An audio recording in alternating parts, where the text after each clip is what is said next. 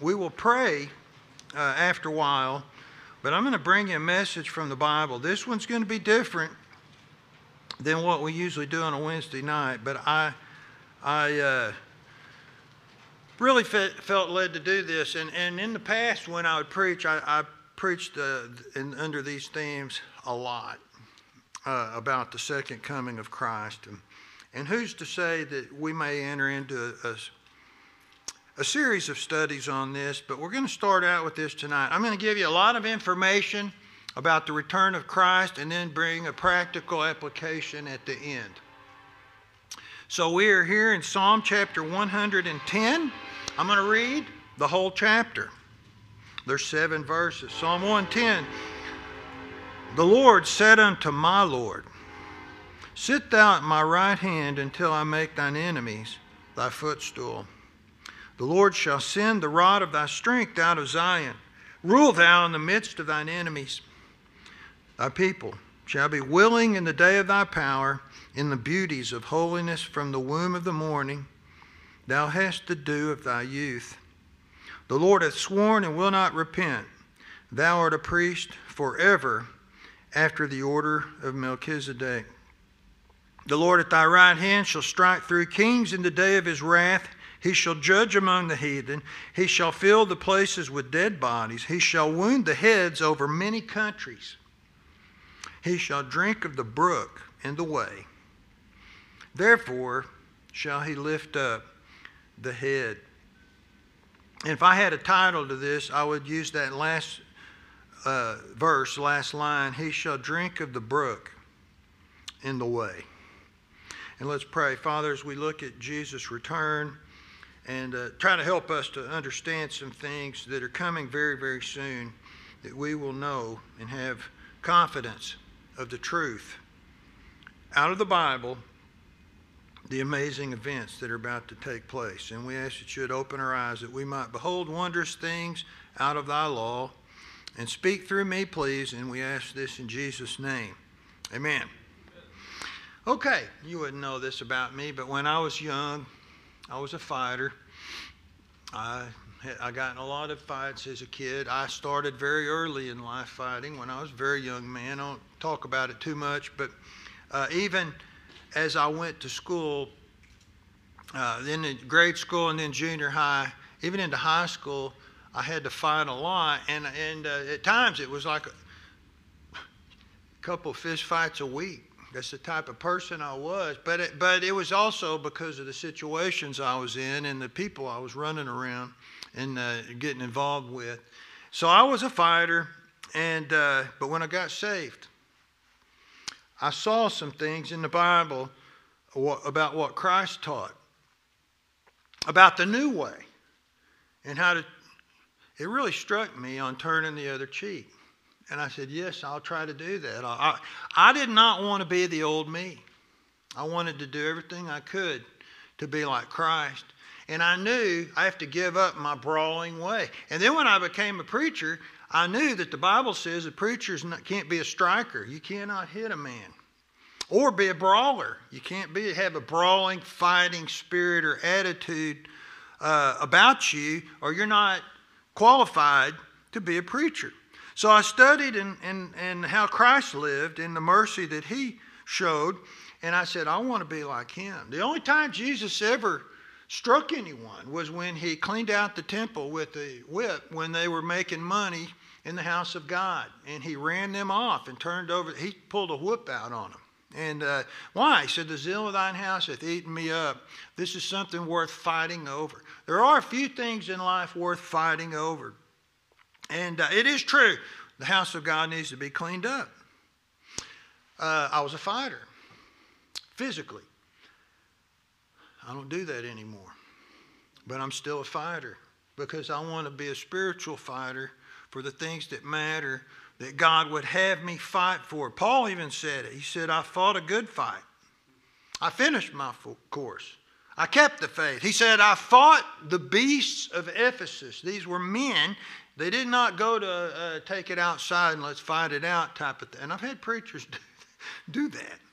No, he's talking about dealing with people who teach false doctrine and try to circumvent the way. He said the weapons of our warfare are not carnal. We don't do carnal fighting anymore. They're mighty through God to the pulling down of strongholds. It's spiritual. We do a spiritual warfare. He said you cast down imaginations and every high thing that exalteth itself against the knowledge of Christ. And bringing every thought into obedience unto Him. That's the type of fighting we need to do. What's that? Within yourself, and then staying true to the faith. So Paul said it was the good fight of faith. He said, fight the good fight of faith. He did. And so what are we talking about here? Our fight is against the spirits of darkness. We call him the devil. We call it, we fight against the flesh.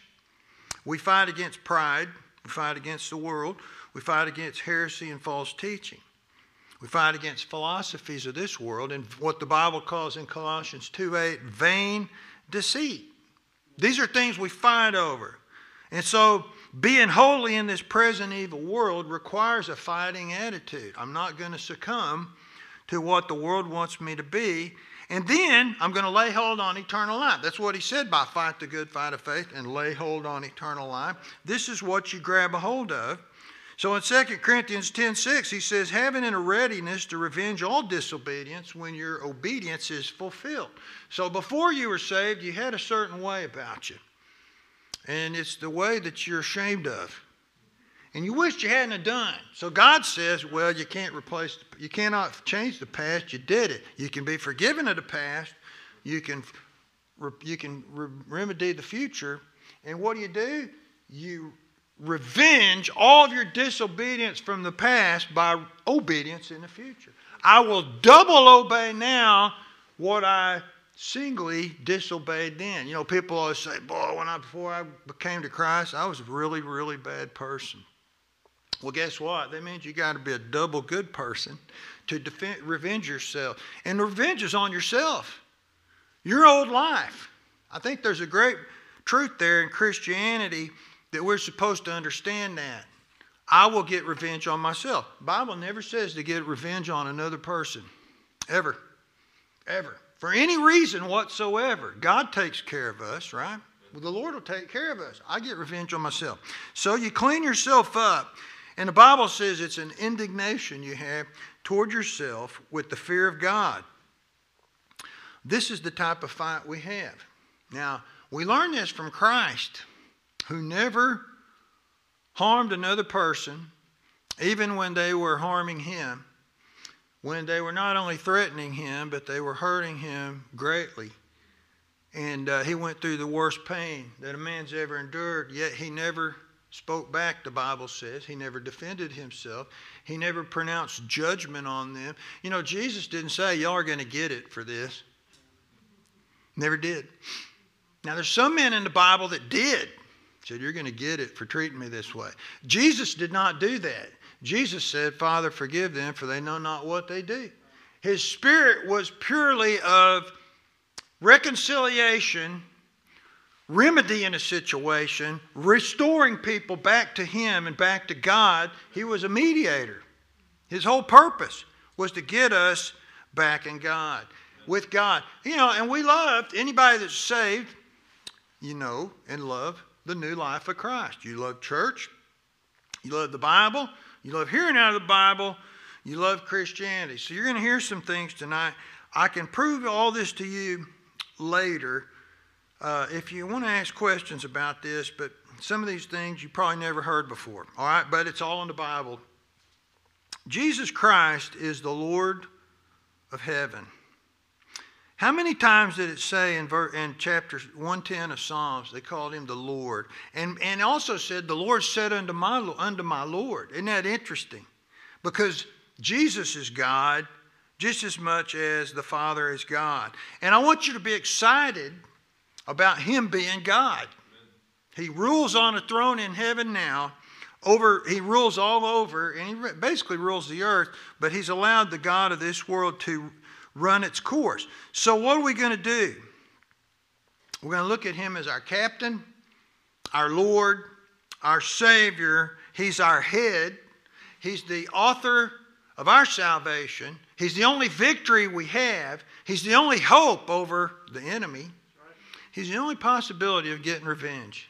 And you know what's beautiful about this is you can't get revenge on what the devil did to you. God can. God can. And there's a parable in Luke where the woman comes to him and says, avenge me of mine adversary. We know that our adversary is the devil. Avenge me, Lord. And we can't avenge ourselves. God can avenge. Now, sometimes he takes a while to avenge.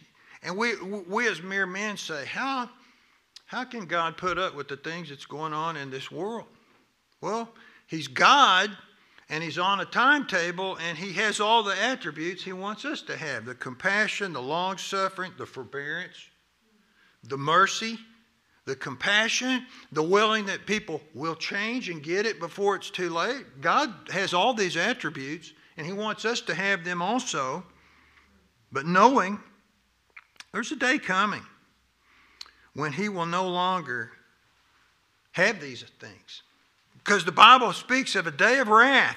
We read it there in verse 6. He shall judge among the heathen. He shall fill the places with the dead bodies. He shall wound the heads over many countries. So in this text, amazing little chapter, there's so many places in the New Testament that refers to this chapter. Probably more than any other chapter in the Bible of small size like this, 7 verses. Now, number one, it speaks of the deity of Christ. That's found in verse 1. The Lord said unto my Lord, sit thou on my right hand till I make thine enemies thy footstool. This is Jesus who used this verse to prove who he was to the Pharisees. Verses 2 and 3 says he's going to rule with a rod of iron, with the rod of his strength, over his enemies. And it says that the people of God will be willing in the day of his power to follow him and serve him, and they will behold the glory of the Lord. Verse 4 says that he's our priest. After the order of Melchizedek, which is an everlasting priesthood that'll never end, and never fail. This is Christ. This is speaking of him and him only. So he's our great high priest. The Bible says he saves us to the uttermost. And this verse basically points to and proves the eternality of Jesus Christ. And then you get to verse 5. The Lord at thy right hand, this is Jesus always at the right hand of the Father, shall strike through kings in the day of his wrath. When's that going to happen? It's going to happen at the Battle of Armageddon. It's going to happen at the return of Christ. He says he will strike through kings. Amazing. And it says he's going to judge the heathen, fill the places with the dead bodies. It's unbelievable. And then it says he'll wound their heads over many countries. So I want to speak of what's going on here. Now, this chapter is who Jesus is and what is rightfully his. He's God's son. It plainly says that in this chapter. He's God in the flesh. He's David's son. He's the rightful heir to the throne. He will rule the earth with a rod of iron for 1,000 years. He's the only mediator between God and man, and he's the great warrior king of history. Jesus is. What's amazing is none of these things have happened yet. Considering the warrior king. So Jesus, who is the Lamb of God and the meek and lowly one, who only fought by using the words of God, that's how he did it. He spoke the word, and that's all it took. There's one day where he's going to do something different. To where the first time he came to destroy the works of the devil.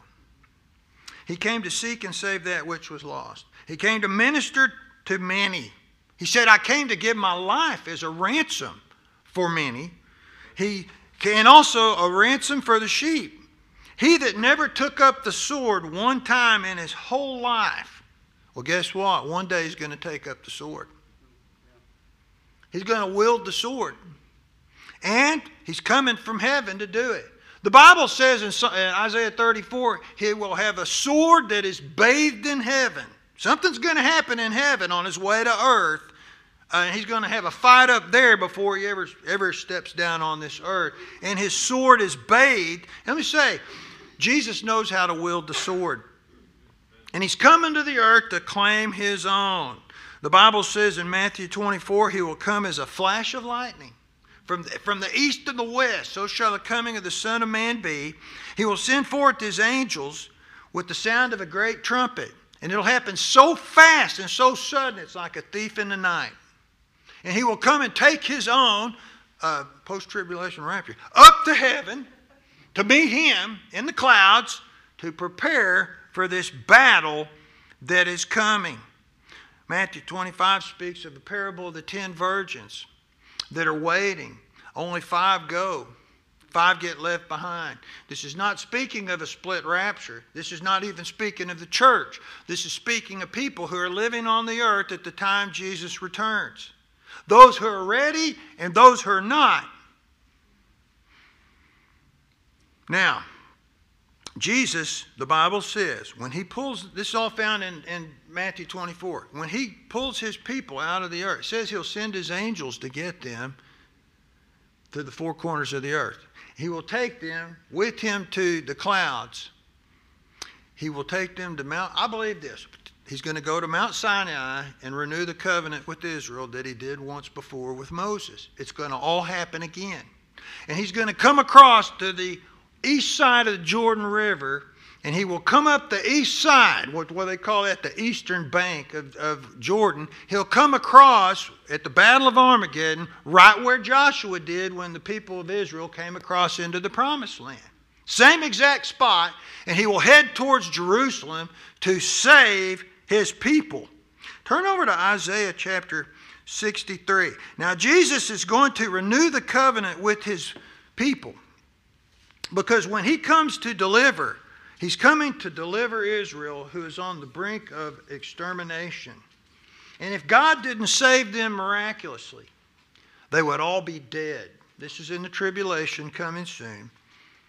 God will miraculously save them. The Bible says Satan will be so powerful, he'll send forth a flood out of his mouth to destroy all God's people. And God will make the earth open up and swallow these flood of persecution down into the earth and save his people. They are staying in a place called Petra, which is Edom, which the Bible calls it Bozrah. It's a hideout until Jesus comes to save them. And so when you get to Isaiah 63, you see how Jesus will lead this charge. Isaiah 63. This is speaking to him. Verse 1, who is this that cometh from Edom with dyed garments from Bozrah? This that is glorious in his apparel, traveling in the greatness of his strength, I that speak in righteousness, mighty to save. So where's he coming from? He's coming from Edom. So people are asking, who's coming? Who is this that is coming from the south? And the Bible says in Joel chapter 2 that the army that follows Jesus on white horses out of heaven, which will be a part of that, the church will be a part of that, it's such a destructive force that it says, but when they come on the earth and move across the ground, that before it looks like the Garden of Eden, and behind it looks like the burning pit of hell. That's what it says. A destructive force. Jesus is at the lead. Why? He's finally taken up the sword. And when he takes up the sword, he will take up the sword to finish the job. This is him speaking. It says in verse 2, wherefore art thou red in thine apparel? Why is your clothes all red? And thy garments like him that treadeth in the wine fat. You look like you've been treading grapes, the blood of men. The Bible says the blood will be 5 feet deep, the horses' bridles, of this treading of the winepress. Now look what he says in verse 3. I have trodden the winepress alone. And the people that was there was none with me. For I will tread them in mine anger and trample them in my fury. Their blood shall be sprinkled upon my garments, and I will stain all my raiment. He is coming against the enemies of the Lord. And then in verse 4, for the day of vengeance is in my heart. This is God speaking.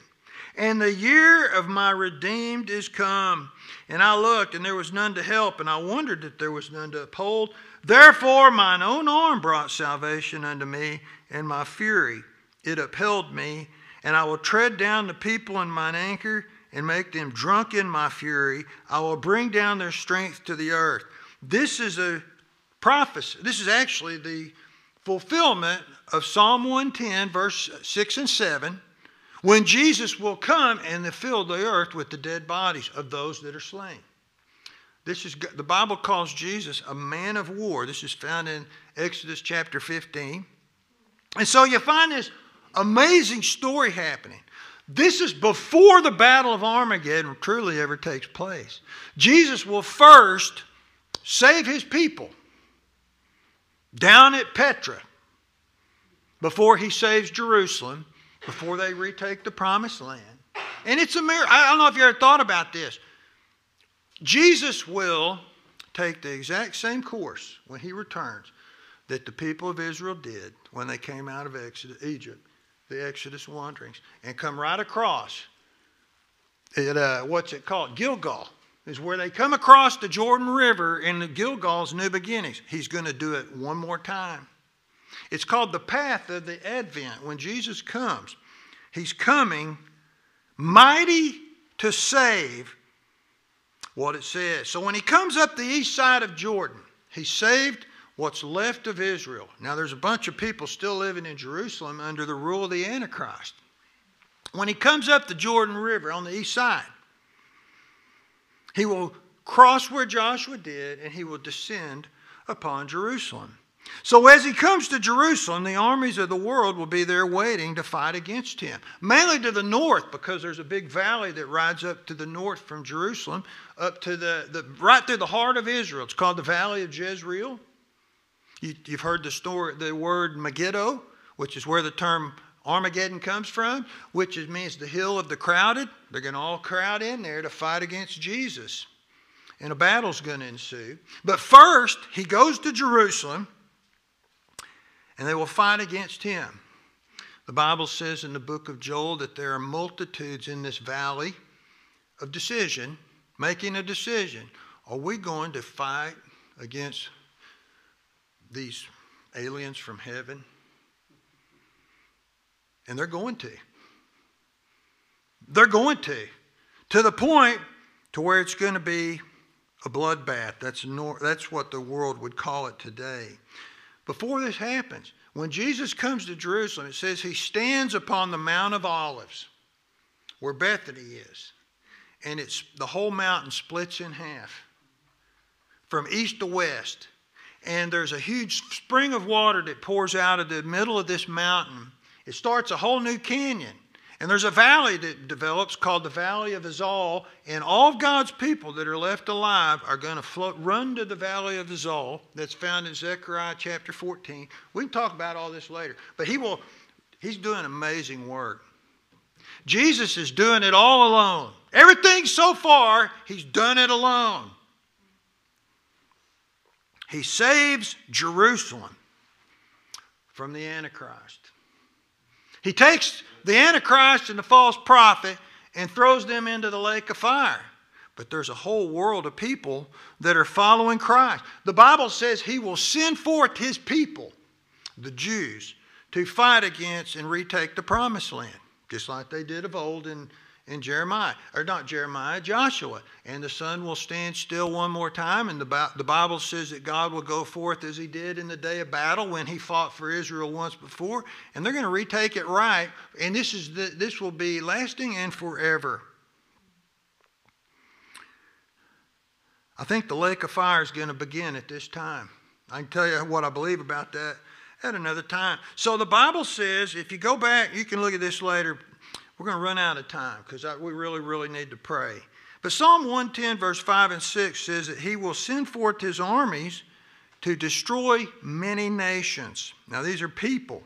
And all the world will be subdued, and Christ will be king of the earth, and it's all going to happen. Now, here's what I want to say. Amidst the greatest war in history, complete victory, all-out one-sided victory. Total subduing of the enemy. Something along the way happens very strange. And I mentioned it earlier.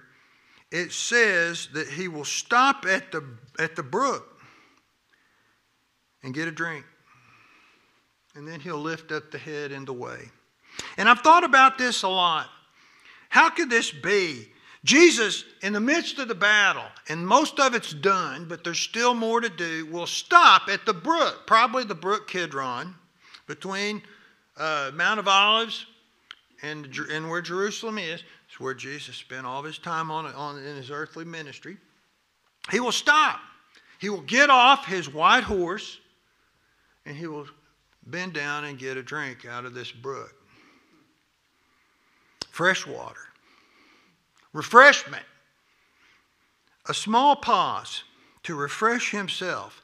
And like a cool drink of water to lift up his head. It's going to lift his head up. Now think about this. Is it possible that even God can extend himself by the amazing works that he does?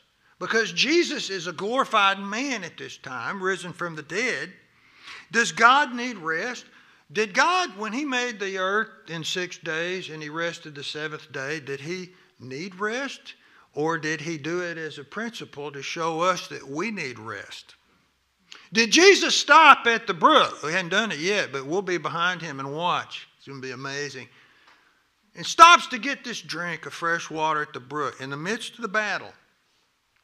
Is it to show us that we need to do this? Because God really has need of nothing. He needs nothing of this earth. Is it possible? You think about the amount of energy and power that Jesus has expended. Now, if you let your imagination run, there's trillions of angels because there's trillions of stars. 1/3 of them fall and follow the devil. Jesus will have to subdue them.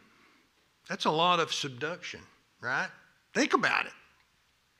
Just before he ever gets to earth and does what the great deliverance of his people. To rid the heavens of evil and to bathe his sword. To tread the winepress that we read in Bozrah and in Petra and save his people and then deliver them and bring them up to Jerusalem with him for a new beginning. To come up what the Bible calls the King's Highway. To retake Jerusalem and all of Judea and then all of Israel. To defeat all the nations of the world. To make a mountain cleave in half. Think about this. And then he will stop for this cool, refreshing drink of water. If this is the case, what does that say about us? That refreshment is very important. Now, here's my lesson tonight. You need to learn how to take a rest and a selah and a refreshment when you need it. You know what the problem is? We're too busy taking them when we don't need them. Isn't it true? You know, when it's earned, you know, some people never know what a refreshing drink can really do for you because you're always drinking. I know people have a bottle of water in their hand almost 24 hours a day and take one to bed. Now, I know it's kind of funny, but, you know, a person that has fought the battle and suffered, a drink means a lot to them, right? And it's very refreshing. And it will revive and it will lift your head up and give you the strength to finish the job. Stop and get a drink. Now that's what it's saying. The Bible calls it a selah. Take a selah time and stop and reflect. In the midst, and this is what's so amazing. In the midst of the war, he does this. And if you've ever done any type of spiritual warfare at all and tried, you'll know what I mean. This is all spiritual. You need a spiritual drink because spiritual warfare is very draining on you. It is on me, on my spirit, It affects me down to the very soul. It does. It affects my body. It's very hard on the flesh.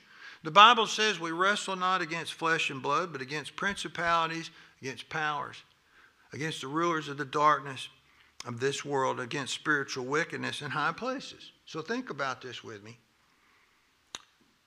Praying is hard on the flesh. Have you ever tried to pray at length? It's hard. Hard on the body. It's hard on the soul. The mind wants to wander. To stay what the Bible calls laboring in prayer, it's hard work to pray. Spirit's willing, but the flesh is weak. Studying your Bible and learning the Bible says that much study is a weariness of the flesh. Hard on the flesh to study. Soul winning and caring for souls and caring about the souls of men, very hard on you. Dealing with evil spirits around you and tackling them, just acknowledging they're there and tackling them is hard on the person doing it. The ministry's draining. Virtue coming out of you is very draining. Giving your heart and soul to something is very draining. Listen to these verses. I have just a few more minutes. John 4:6 says, Jesus was weary on his journey and sat at the well. Now here's Jesus. He needs a drink. He needs a rest. It's not because he's a loafer. It's because he's expended himself. It's probably because he'd been praying all night the night before. And fasting. And he's in need. Funny in that story, the disciples all go to town to get food. Jesus stays at the well. He's got some work to do, right? He knows that the woman at the well's coming, and he's going to win this woman to himself. Mark 5:38 says that Jesus was asleep on a pillow. You know, his life was about ministry, about giving of his life. And I think we need to learn this because Jesus gave his whole life. He gave his sukiel life, which is his soul. He literally poured out his soul for the ministry, for other people. And then his Zoe life, you know, some people call their daughter Zoe, don't they? It means your active life. That's what it means. Your flesh. Jesus gave his physical strength and exertion for people in the ministry and pleasing the Father. And he also did his very soul. Everything about him was for others and for the Father. Took a toll on him. He needed a resort. That's why he went to Gethsemane a lot. That's why he climbed a mountain and spent a whole night with God. He needed a drink. He needed a Sabbath. So think about this. Can you relate to him in any portion of your life where you said, you know, what we do is this is what we do. I'm just drained. The fight's so hard on me. I think I'm just going to quit a while. It's too hard. Aren't you glad God doesn't do that? Aren't you glad Jesus never did that? What you're supposed to say is, I'm really drained. I need a Selah. I need to get me some refreshment from God quick. Because the job still needs to be done. And learn from the one who taught us all and get yourself spent. And then get refreshed so you can spend some more. Paul said, I'll gladly spend and be spent for you, though the more I love you, the less I be loved. You need a drink. I know. You go down to Sonic and get a big gulp. No, they don't. Or a slushy 44 ouncer.